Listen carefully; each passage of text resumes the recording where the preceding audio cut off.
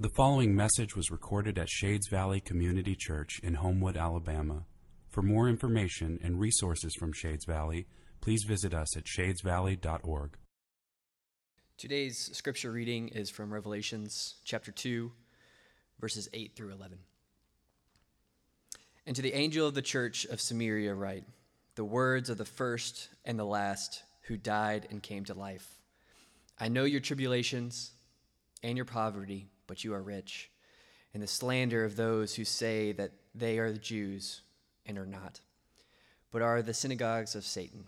Do not fear what you are about to suffer. Behold, the devil is about to throw some of you into prison, that you may be tested, and for 10 days you will have tribulation. Be faithful unto death, and I will give you the crown of life. He who has an ear, let him hear what the Spirit says to the churches, and the one who conquers will not be hurt by the second death. This is the word of the Lord. Thanks be to God. So do invite you to open your Bibles to Revelation chapter 2, if you've not done so yet. I will never forget in 2015 when the terrorist group ISIL captured 21 Egyptian Coptic Christians. And on February the 15th of that year, they released a video in which they beheaded, murdered our brothers in Christ. Persecution, suffering, even martyrdom. These are not things of the past. They have always been and continue to be a present reality for the church. Jesus promised that they would be. John chapter 15 and verse 20, if they persecuted me, they will also persecute you. That's a promise. Persecution will come. It's not something we seek. Please, in all that I'm about to say today, do not hear me saying that persecution is something that we strive for and go after. No, we don't seek it, but it comes. Anyone who would preach to you otherwise is not preaching the promises of Christ. John 16 and verse 2, Jesus says, indeed, the hour is coming when whoever kills you will think he is offering a service to God. That was the thought of the terrorist group ISIL. They thought they were offering a service to their God. Now, here's the deal as we begin to broach this subject. I recognize that presently in our Western American context, we don't face much in the way of physical persecution. I recognize that. But I wonder if you've ever been ridiculed for your faith, slandered, insulted. I remember the first time I was in kindergarten. I wonder if you've ever lost customers or jobs or experienced economic pressures because of your faith. There's a lot of economic pressures that happen within our culture in order to get people who are in the business field to conform with the cultural values at large. If you hold to any kind of standard Christian orthodoxy, you're looked at as backwards and bigoted. Have you ever been looked at that way? I've been called a bigot on multiple occasions while trying to love people. I wonder if you've ever lost friends, been socially ostracized. These are all very real possibilities if you publicly proclaim Christ in our culture. And Scripture, I think we're going to see it very clearly today, and it's all over the place. Scripture confirms that these things, slander, economic pressures, social ostracization, these things are typically precursors of increasing persecution. I'm not trying to be prophetic. I'm not trying to say what I think we will or will not experience during our lifetime. I'm not trying to scare us, I'm just trying to prepare us for whatever we face. Because here's the deal, when we hear a story, when we remember stories like that of our Egyptian Coptic brothers in Christ and how they gave their very lives for the gospel, when we hear about that kind of courage, I think we often, I know I do, often wonder how in the world could they have that kind of courage? Because I cower under slander, much less slaughter. Like, I don't know about you, but even when milder forms of persecution come my way, I find my courage fleeing. How in the world are we supposed to be a people who suffer persecution with courage in Christ? How are we going to have courage to cling to Christ when it costs us something? Why? Why should we faithfully cling to Christ if it costs us everything? These are questions at the heart of what Revelation aims to reveal, to unveil. One of this book's primary themes is that of suffering and how Christians are supposed to endure it faithfully until the very end. How are we supposed to do that? Revelation aims to answer that question. It aims to answer that question by revealing to us the reason we should faithfully cling to Christ. And that reason is the thing, it turns out to be the thing that will empower us with courage to cling to Christ.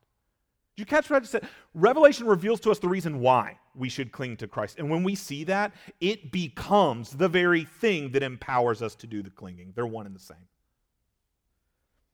Shades, we must see this because suffering, persecution, martyrdom these are not things of the past. 2 Timothy 3:12. All who desire to live a godly life in Christ Jesus will be persecuted. How are we going to have courage to cling to Christ when it costs us something?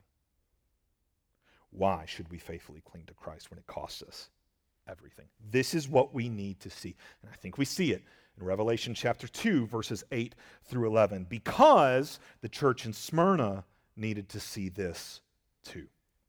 Revelation 2, look at verse 8. And to the angel of the church in Smyrna write, the words of the first and the last, who died and who came to life. So remember with me, okay, we're 4 weeks in, remember with me that Revelation is addressed to 7 churches in Asia Minor, that's modern-day Turkey. And in chapters 2 and 3, we get these 7 personalized, individualized messages to each one. We did the first one last week to the church at Ephesus. That's where the letter of Revelation would have landed first, coming from the island of Patmos. Then it would have journeyed about 35 miles north and hit Smyrna. So in chapters 2 and 3, we get these 7 messages, and we're slowing down and walking through them one at a time because these messages really help to give us a lens for reading the rest of the book of Revelation. Why does it do that? It does that because these messages are sandwiched between 2 visions. Recall, in Revelation chapter 1, right at the end of it, we saw a vision of the resurrected and reigning Christ. When we get done with these 7 messages and get to Revelation 4 and 5, we're going to run into another vision, very similar. This one will be of the throne room of the triune God, where he rules and he reigns right now. Sandwiched between those 2 visions of God ruling and reigning now, presently active among his churches now, sandwiched between those 2 visions, we get the situations of these 7 struggling and suffering churches. And this gives us a lens for what the book of Revelation is doing as a whole. These churches are meant to see their situations surrounded by the reality of the ruling and reigning Christ, their sovereign Savior. He is present with them in their situations. That's how the vision ends in chapter 1. Christ present among the 7 lampstands of his churches, ruling and reigning. Revelation aims to unveil how these churches' situations look from Christ's perspective as he rules and reigns. All these churches, they need to see their struggling and their suffering from the perspective of Christ. All they may be able to see is their suffering and struggling, but the book of Revelation pulls back the curtain to unveil true reality in light of Christ's sovereignty. And that's what's happening in the message to the church at Smyrna, specifically with suffering and persecution. Each of these messages deals with one or more primary themes that the rest of the book of Revelation will address. And the message to Smyrna addresses the theme of suffering, which shouldn't surprise us. And in the first century world, the very name of this city, Smyrna, was associated with the notion of suffering, because the Greek word for myrrh is Smyrna. They sound the exact same. This probably isn't the real place the city's name came from, but even the first century world, they associated the two. Myrrh, you'll recall, is a spice. You might recall it from the famous list of the gifts given to Christ by the Magi: gold, frankincense, and myrrh. Myrrh was a spice that was used for burial, to anoint the dead. It's associated with death, with suffering. And the city of Smyrna picked up on that association, and they used it to tell their history, their story, in a powerful way that would captivate the imaginations of their citizens and capture the affections of their hearts. Smyrna was a very proud city. And part of that was, in fact, to the powerful way that they told their story. How they tell their story. Well, myrrh, as we know, which is the name of the city, myrrh, it was used to anoint the dead, and Smyrna was once dead. Many, many years ago, the city had been utterly and completely destroyed. But in about 290 BC, a resurrection happened. The city was rebuilt to become a place known for its beauty, its wealth, its power. It was known for its beauty. The city was gorgeously designed. It's nestled into a little bay area built at the base of this mountain called Mount Pagus. And Mount Pagus had this thoroughfare that went around it called literally the Street of Gold. It looked like a necklace adorning the statue of a goddess, because atop of Mount Pagus they built an acropolis that literally became known as the Crown of Smyrna. It was like they were built at the foot of a goddess with a gold necklace and a crown on her head. Imagine this place's beauty as you pull into port. It was known for its beauty. It was known for its wealth. Smyrna's bay location made it a metropolitan city of trade. It was second really only to Ephesus in Asia Minor. And you could see their wealth on display through their investment in leisure. They boasted about their stadium and their library. Annabeth is here. Yes, they boasted about their library. They boasted about having the largest public theater in Asia Minor. Imagine Smyrna's wealth, beauty, wealth, and power. Smyrna had been very quick to ally itself with the Roman Empire when it was on its rise. And they remained faithful to Rome in the extreme. Like just walking this city's streets would bombard you with images of its powerful relationship that it had with Rome. They were the first in Asia Minor to build a temple to worship the city of Rome, which was deified as a goddess, Roma. They built a temple to worship the city. First to do that. Later, they would also dedicate a temple to worship of the emperor. I mean, when Smyrna's greatest and most faithful citizens died, they would actually honor them with the inscription of their name inside of a carved conqueror's crown, a Stephanos. It's what you would award as a wreath that you would award someone who was victorious in the games. They would carve one of those crowns with your name in it if you were one of their most faithful citizens, faithful to Rome. Imagine being honored by this powerful city with such a powerful image. Beauty, wealth, power. Smyrna's story captured the hearts of its citizens, and its images of beauty, wealth, and power captivated their imaginations, inspiring them to live and die faithfully for the beauty, wealth, and power of Smyrna, to receive a crown to honor their life. Like in Smyrna, this is what life was all about, which is why it became a city of suffering for the first century church. Because that first century church, their lives were not aimed at faithfulness to Smyrna, not ultimately. It was aimed at faithfulness to their Savior. And thus Christians quickly realized they could no longer participate in the power of this city. They couldn't worship the city of Rome as a goddess. They couldn't make sacrifices or offer incense to the emperor. That kind of faithfulness they could give to God and God alone. They couldn't worship the city's power. Thus they found themselves opposed by the powerful. Look at verse 9. Jesus says, I know your tribulation and your poverty, but you are rich. And the slander of those who say they are Jews and are not, but are a synagogue of Satan. These Christians are facing slander coming from a powerful population of Jews in the city of Smyrna. It was a powerful population of them there. They threw around a lot of weight politically. The Jews were actually very unique as a people group in the Roman Empire. Almost everyone the Romans conquered, they would take on some of their gods, give some of their gods to that people, kind of mix them in and just get them in a part of the religious economic power system. But they found that to be very difficult with the monotheistic Jews.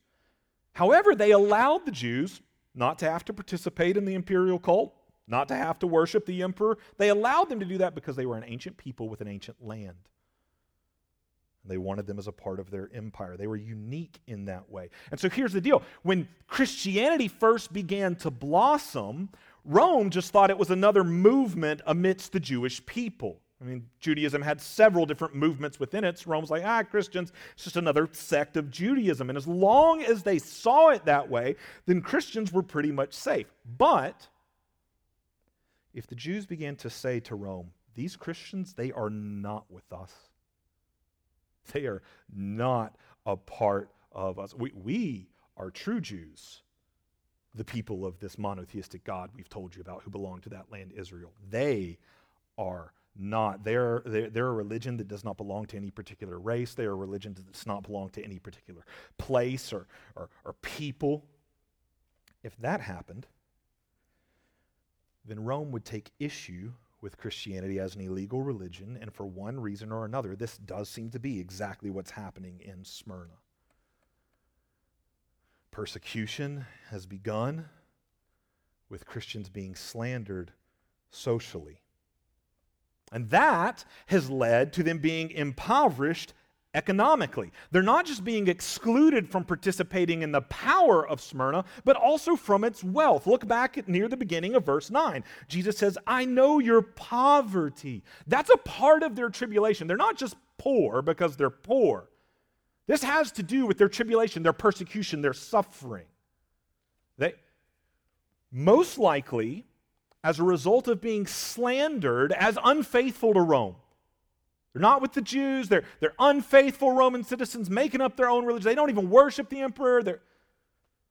As a result of being slandered as unfaithful to Rome, because they won't participate in the Roman cult, they're being excluded from things like trade guilds. People likely won't buy from them or sell to them. Any wealth that they had amassed is dissipated and disappeared very quickly. They're excluded from participating in the city's power, excluded from participating in its wealth, and yes, also its beauty. Look at what Jesus says is coming in verse 10. Do not fear what you're about to suffer. Going through social and economic persecution, those are precursors. It's about to heat up. Do not fear what you're about to suffer. Behold, the devil is about to throw some of you into prison, that you may be tested. And for 10 days you will have tribulation. Be faithful unto death. You don't say 10 days and you get out. 10 days and you might die. Be faithful unto death. Social exclusion, economic pressure, these are only precursors of increasing persecution. Prison is coming, Jesus says. And so is something even less beautiful. Ugly defeat in death. This is not the honorable death that the citizens of Smyrna desired. You know, where you get your name engraved in the conqueror's crown? No, this would be death in defeat and disgrace. This is anything but beautiful. These Christians need to be locked up away from the beauty of the city and ultimately killed, completely and permanently extracted from the beauty of the city. Like how How could these Christians in Smyrna see the reality that they are facing, the suffering they're facing, any other way? They lived day after day in a city that took aim at capturing their hearts and captivating their imaginations with images of its own beauty and wealth and power, a culture that defined for them the very purpose of life. And they're going to have to let all of that go if they want to cling to Christ. How in the world are they supposed to have courage to cling to Christ when it might cost them something? And why? Why would they faithfully cling to Christ if it was going to cost them everything? Shades, what Smyrna and we need to see is a totally different reality than what's in front of their eyes.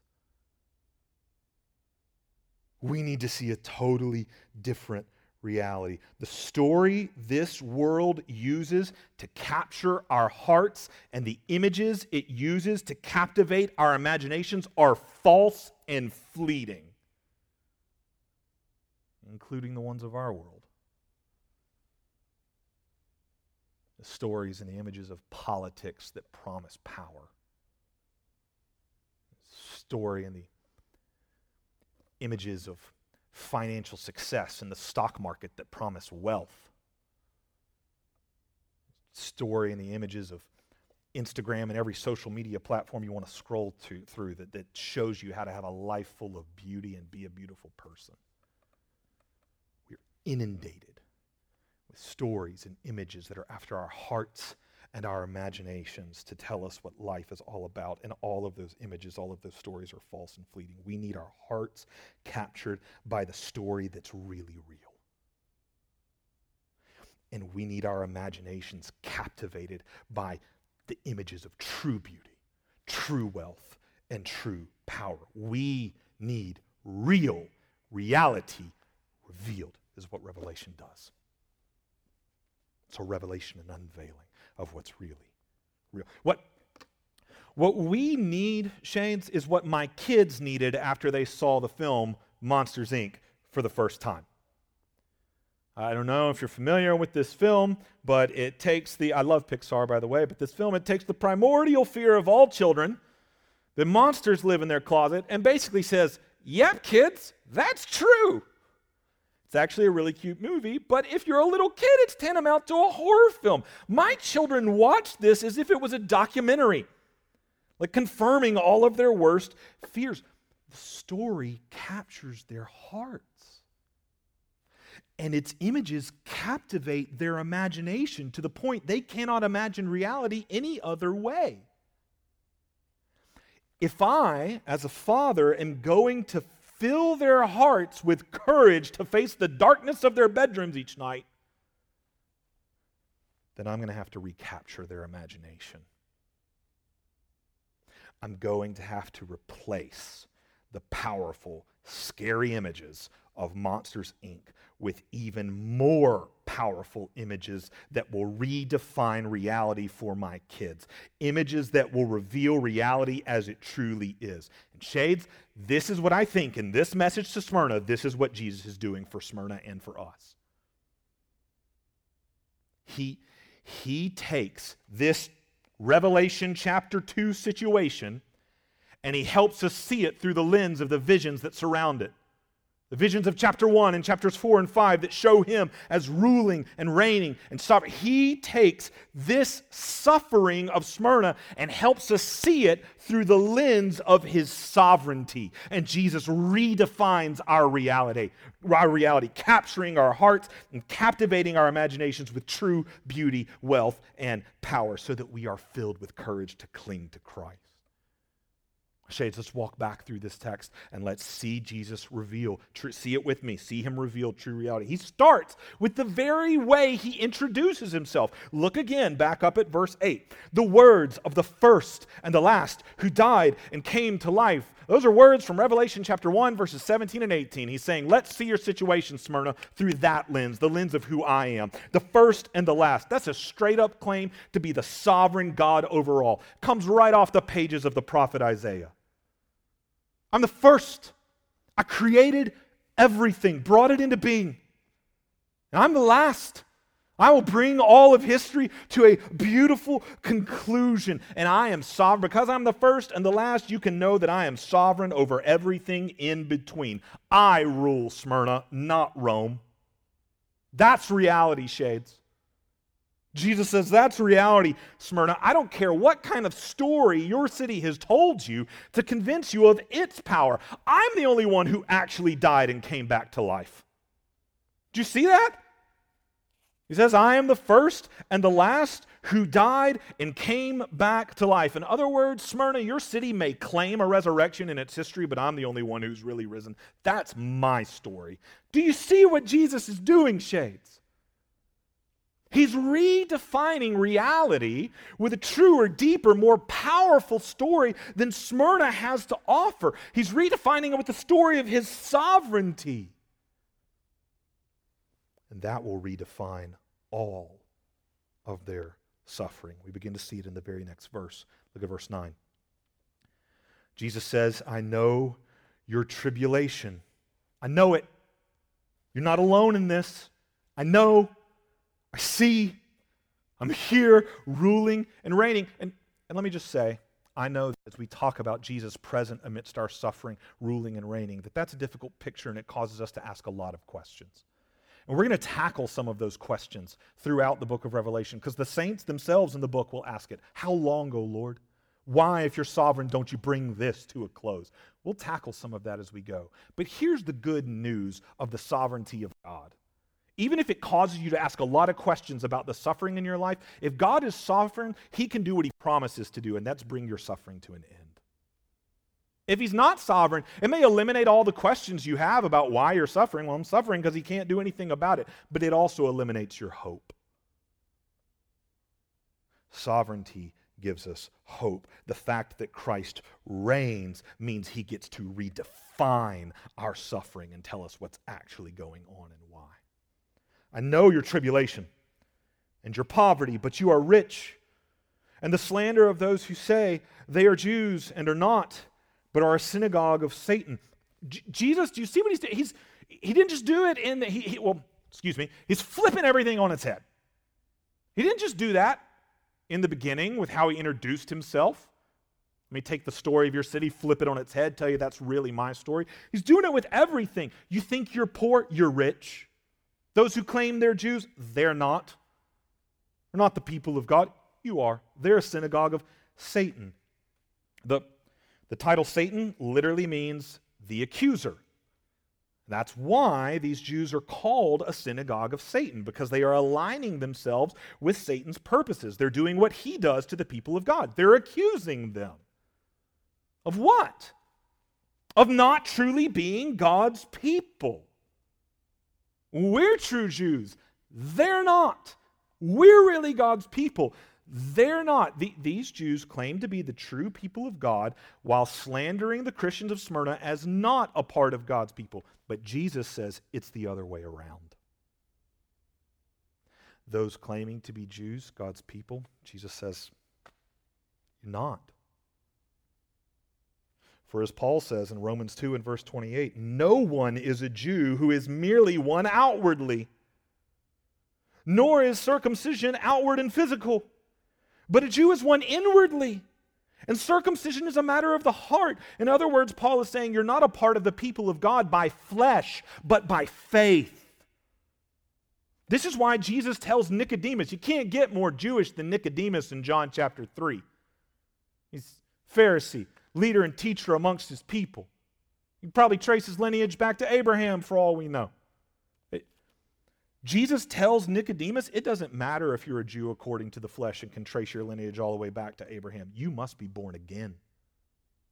Born of the Spirit of God to be part of the people of God, to be part of true Israel. For as Paul says in Galatians 3 and verse 7, it is those of faith who are the sons of Abraham. Not those of the flesh, those of the faith who are the sons of Abraham. In fact, you might remember what Jesus told the Pharisees in John chapter 8 when they claimed to be the true children of Abraham. He said to them, John 8, verse 44, Abraham's not your father. You are of your father the devil, and your will is to do your Father's desires. That sounds a lot like Jesus' words right here in Revelation 2, as he redefines reality for these suffering Christians who have been feeling powerless. He redefines their suffering in light of his sovereignty. And he says, you are the people of the all-powerful one who rules the world. The synagogue, the local synagogue of the accuser may slander you, but he speaks lies. You are mine. Don't believe anything different. Feel powerless? You are a part of the people of the all-powerful one. Do you believe it, Smyrna? Do you believe it, Shades? When the world doesn't let you participate in its power, will you cling to Christ because you believe you belong to the people of the all-powerful one? Or will you let go of him in order to just scrape up some temporary power that the world has to offer? Cling to Christ. What about when the world doesn't let you participate not only in its power but in its wealth? Remember that as a result of these Christians being persecuted socially, they're having hardships economically. Christ says, I know your poverty. But again, what does he do? He redefines their suffering in light of his sovereignty. I know your poverty, but you are rich. How? How are they rich? Imagine a rich man and a poor man aboard the Titanic, a story to which I think we all know the ending. Imagine this rich man in his fine clothes with his fat wallet, and the poor man with nothing except an inflatable lifeboat. That's how these Christians are rich. The world, with all the wealth it has to offer, will perish. It will sink like the Titanic that it is. But those who have Christ have life. That's why Paul says in 2 Corinthians 6 and verse 10 that we are poor, yet making many rich, having nothing, yet possessing everything. Shades, what will it profit you to gain all the profits of this world and yet forfeit your soul? Christ is the pearl of great price that is worth losing everything for, because when we do that, we're actually losing nothing, but we're gaining everything because we're gaining him. Do you believe it, Shades? When the world doesn't let you participate in its wealth, will you cling to Christ because you believe he is ultimate, true wealth? What about when the world doesn't let you participate in its beauty? Look at verse 10. Do not fear what you're about to suffer. Behold, the devil is about to throw some of you into prison, that you may be tested, and for 10 days you will have tribulation. Jesus turns his attention from what's currently happening to the Christians in Smyrna to what is coming for them. Their culture might currently be excluding them from participating in power and wealth, but what's coming is complete exclusion. Smyrna as a city is going to conclude that to keep their city and their way of life beautiful, they're going to have to remove Christians from it completely. Imprisonment is what's coming.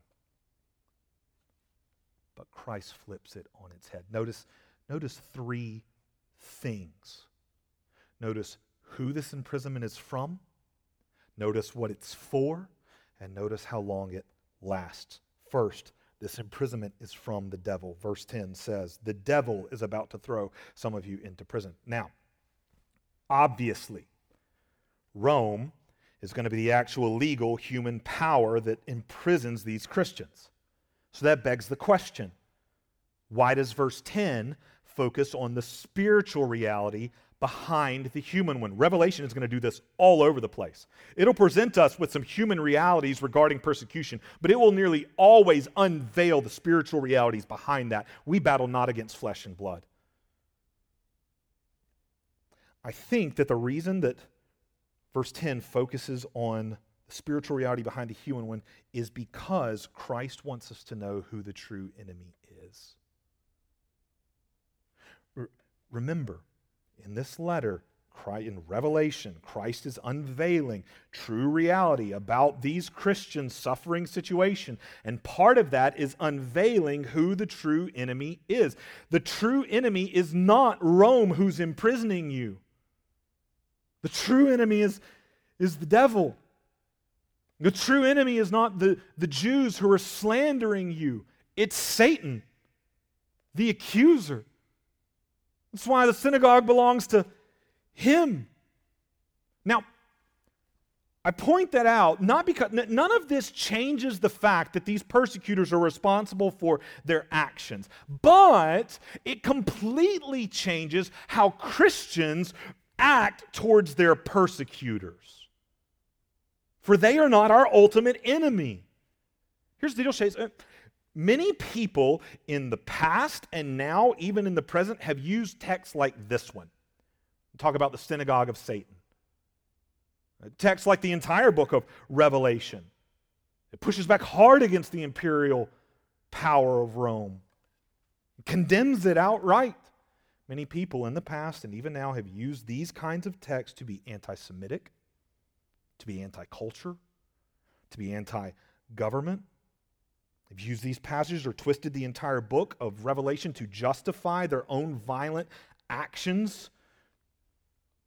And Shades, the reality is nothing could be further from the call that Revelation places on the lives of the people of God. It does not call us to violent, revolutionary, uprising action against governments or against persecutors in the slightest. This book does not call us to war against our culture or our world or even people who would call themselves our enemies. This book does not call us to war against them, but to die for them. To lay down our lives as a witness to the world of the love of Christ. We are a people who follow the Lamb. Slaughtered Lamb who died for his enemies. We cannot bear witness to that love in any other way than to likewise be willing to suffer and die for those who call themselves our enemies. The people of this world, they are not our ultimate enemy. No, they are held captive by our ultimate enemy. And our aim is to defeat him by liberating them. We do this when we show them the worth of Christ by clinging to him. Even when we suffer the loss of everything else, we show them the surpassing worth of Christ, that he's worth more than anything this life has to offer, even life itself. I think that's the very next thing we see. Remember, I told you we saw three things. We're going to see three things about this imprisonment. So first, we saw the imprisonment, who it's from the devil. The second thing we need to notice about the imprisonment is the purpose that it's for. Look at verse 10. Verse 10 says, these Christians are being imprisoned so that you may be tested. So that you may be tested. What does that mean? I think you can take that purpose in two different ways. It could be Satan's purpose, so that you may be tested, tempted. Tempted is a legitimate way to translate the Greek word right there. So that you may be tested, tempted, in hopes that your faith will fail. It could be Satan's purpose. Or it could be taken as God's purpose. That you may be tested and your faith may prove true as a witness to the world of the worth of Christ. So, whose purpose is it? Satan's or God's? Yes. It's both. I feel it's almost always both, Shades. In all of your suffering, Satan aims to destroy your faith as a means of defaming God's name. You can talk about your suffering that way. Paul did. 2 Corinthians 12, thorn in his side, a messenger given to me by Satan to torment me, try and destroy his faith as a means of defaming God's name. But you may also, in all of your suffering, know that God has a purpose, God has an aim, and God's aim is for your faith to display his worth to the world. Paul says that about his thorn in 2 Corinthians 12. It was given to him to keep him from becoming conceited. That's not Satan's purpose, that's God's purpose. And Paul ends up relying more upon the power of God for the glory of God. His grace is sufficient for me.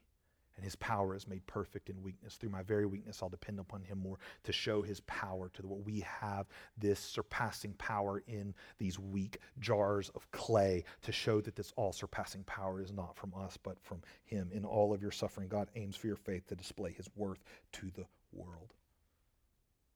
For you clinging to him, witnesses to the world that he is worth more than all suffering can cause you to lose.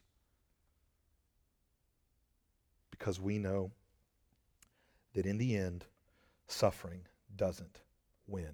We see that in the third thing that we notice about this imprisonment. We notice who it's from, what it's for, and now the third thing, how long it lasts. 10 days. 10 days.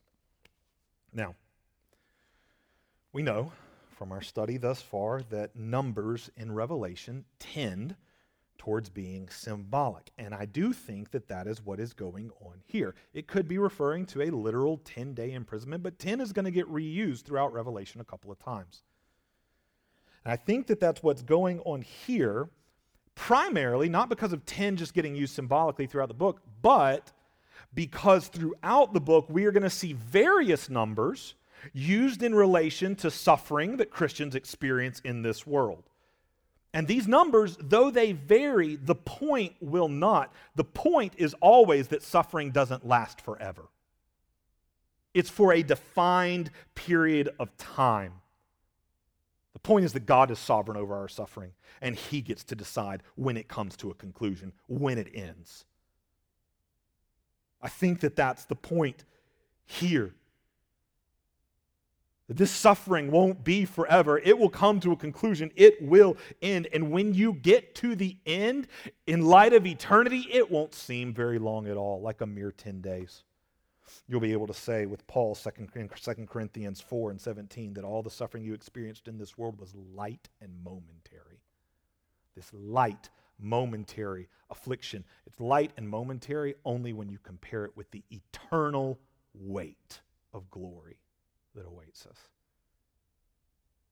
I think that this 10-day period means that suffering will not last forever.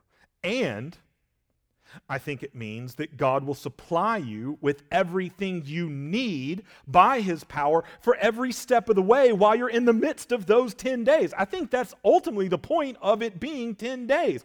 We've seen already that John the Apostle relies a lot on prophecies from Daniel. You go back to Daniel, and it's really the only place in the Old Testament where you will find a 10-day testing period. Do you remember from chapter 1 when Daniel and his friends first show up in Babylon?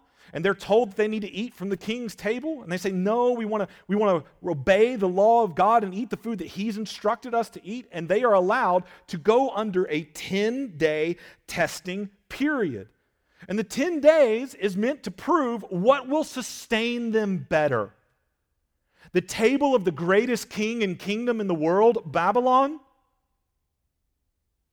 or the table of their king, God. And they are sustained by obeying the word of God. And I think that that's Jesus' point right here in Revelation 2 with this whole 10 days thing. God will supply all that is needed to sustain you throughout your entire 10 days, even if your 10 days ends in death. Look at the very end of verse 10 again. For 10 days you will have tribulation. Be faithful unto death, and I will give you the crown of life. Be faithful unto death. Let nothing distract you or pull you away. Not any story or image of power or wealth or beauty that this world has to offer. Be faithful unto death. Even if it means that you don't get to participate in the power of this world. Shades, don't sacrifice your witness to Christ by compromising faithfulness so that you can grab onto a little bit of political power on the right or on the left. Our witness to this world will be its strongest, not by winning elections, but by losing anything and everything, even positions of power, in order to remain faithful to Jesus. Don't sacrifice faithfulness to Jesus for the power that this world has to offer you. Shades, stand in contrast to the corrupt powers of this world by faithfully clinging to Christ, clinging to the reality that you are a part of the people of the all-powerful one. Cling to Christ. Be faithful unto death. Be faithful unto death, even if it means that you don't get to participate in the wealth of this world. Even if holding on to your convictions is costly to you because people won't buy from you, or people won't employ you, or people won't work with you. Stand in contrast to the wealth of this world by faithfully clinging to the reality that you possess the greatest treasure, Jesus. Cling to Christ. Be faithful unto death. Be faithful unto death, even if that means that by death itself, this world tries to exclude you from participating in its beauty. They kill you in order to dishonor you. You can forget having your name engraved in a conqueror's crown like Smyrna's faithful citizens. Oh, but shades, believe the reality that through faithfulness to Christ, even in death, you will experience true conquering and receive a greater crown. Not to honor your life, no, you will receive a crown that is life. This is how we conquer, because this is how Christ conquered. Revelation 12 and verse 11. They have conquered by the blood of the Lamb and the word of their testimony, for they loved not their lives even unto death. Christ, the Lamb of God, laid down his life, died, rose again, conquering death itself. And we cling to him, even if he takes us following him through the grave, because he paved that way as the path to conquering. And this is a witness to the world of the worth of Christ. I'll follow him even into the jaws of death itself, fearlessly, courageously, because I conquer that way. He is worth more than anything this temporary life has to offer. He's worth more than this temporary life because he gives me eternal life that nothing can take away. Just look at verse 11. He who has an ear, let him hear what the Spirit says to the churches. The one who conquers will not be hurt by the second death. The second death, eternal death, ultimate death in the lake of fire from Revelation 20 and verse 14. Jesus says that death cannot hurt you because you have received the crown of life that cannot be taken from you, precisely because it is the crown of life, eternal life. Eternal life to fully enjoy the all-powerful, the greatest wealth of treasure, the ultimate beauty of Jesus forever. Beat that, Rome. Beat that, world. Just try to capture my heart with a greater story, or my imagination with greater imagery. You can't beat the story of the one who died and rose again. And you can't top the image of a crown that defines true life. Life that gets Christ. Shades, this is the reason we should faithfully cling to Christ. And this reason is the thing that will empower the courage to cling to Christ. He is true life. That's the reason to cling to him. That's what will empower the courage to cling. He is true life. He is the crown. Shades, cling to the crown. Cling to Christ.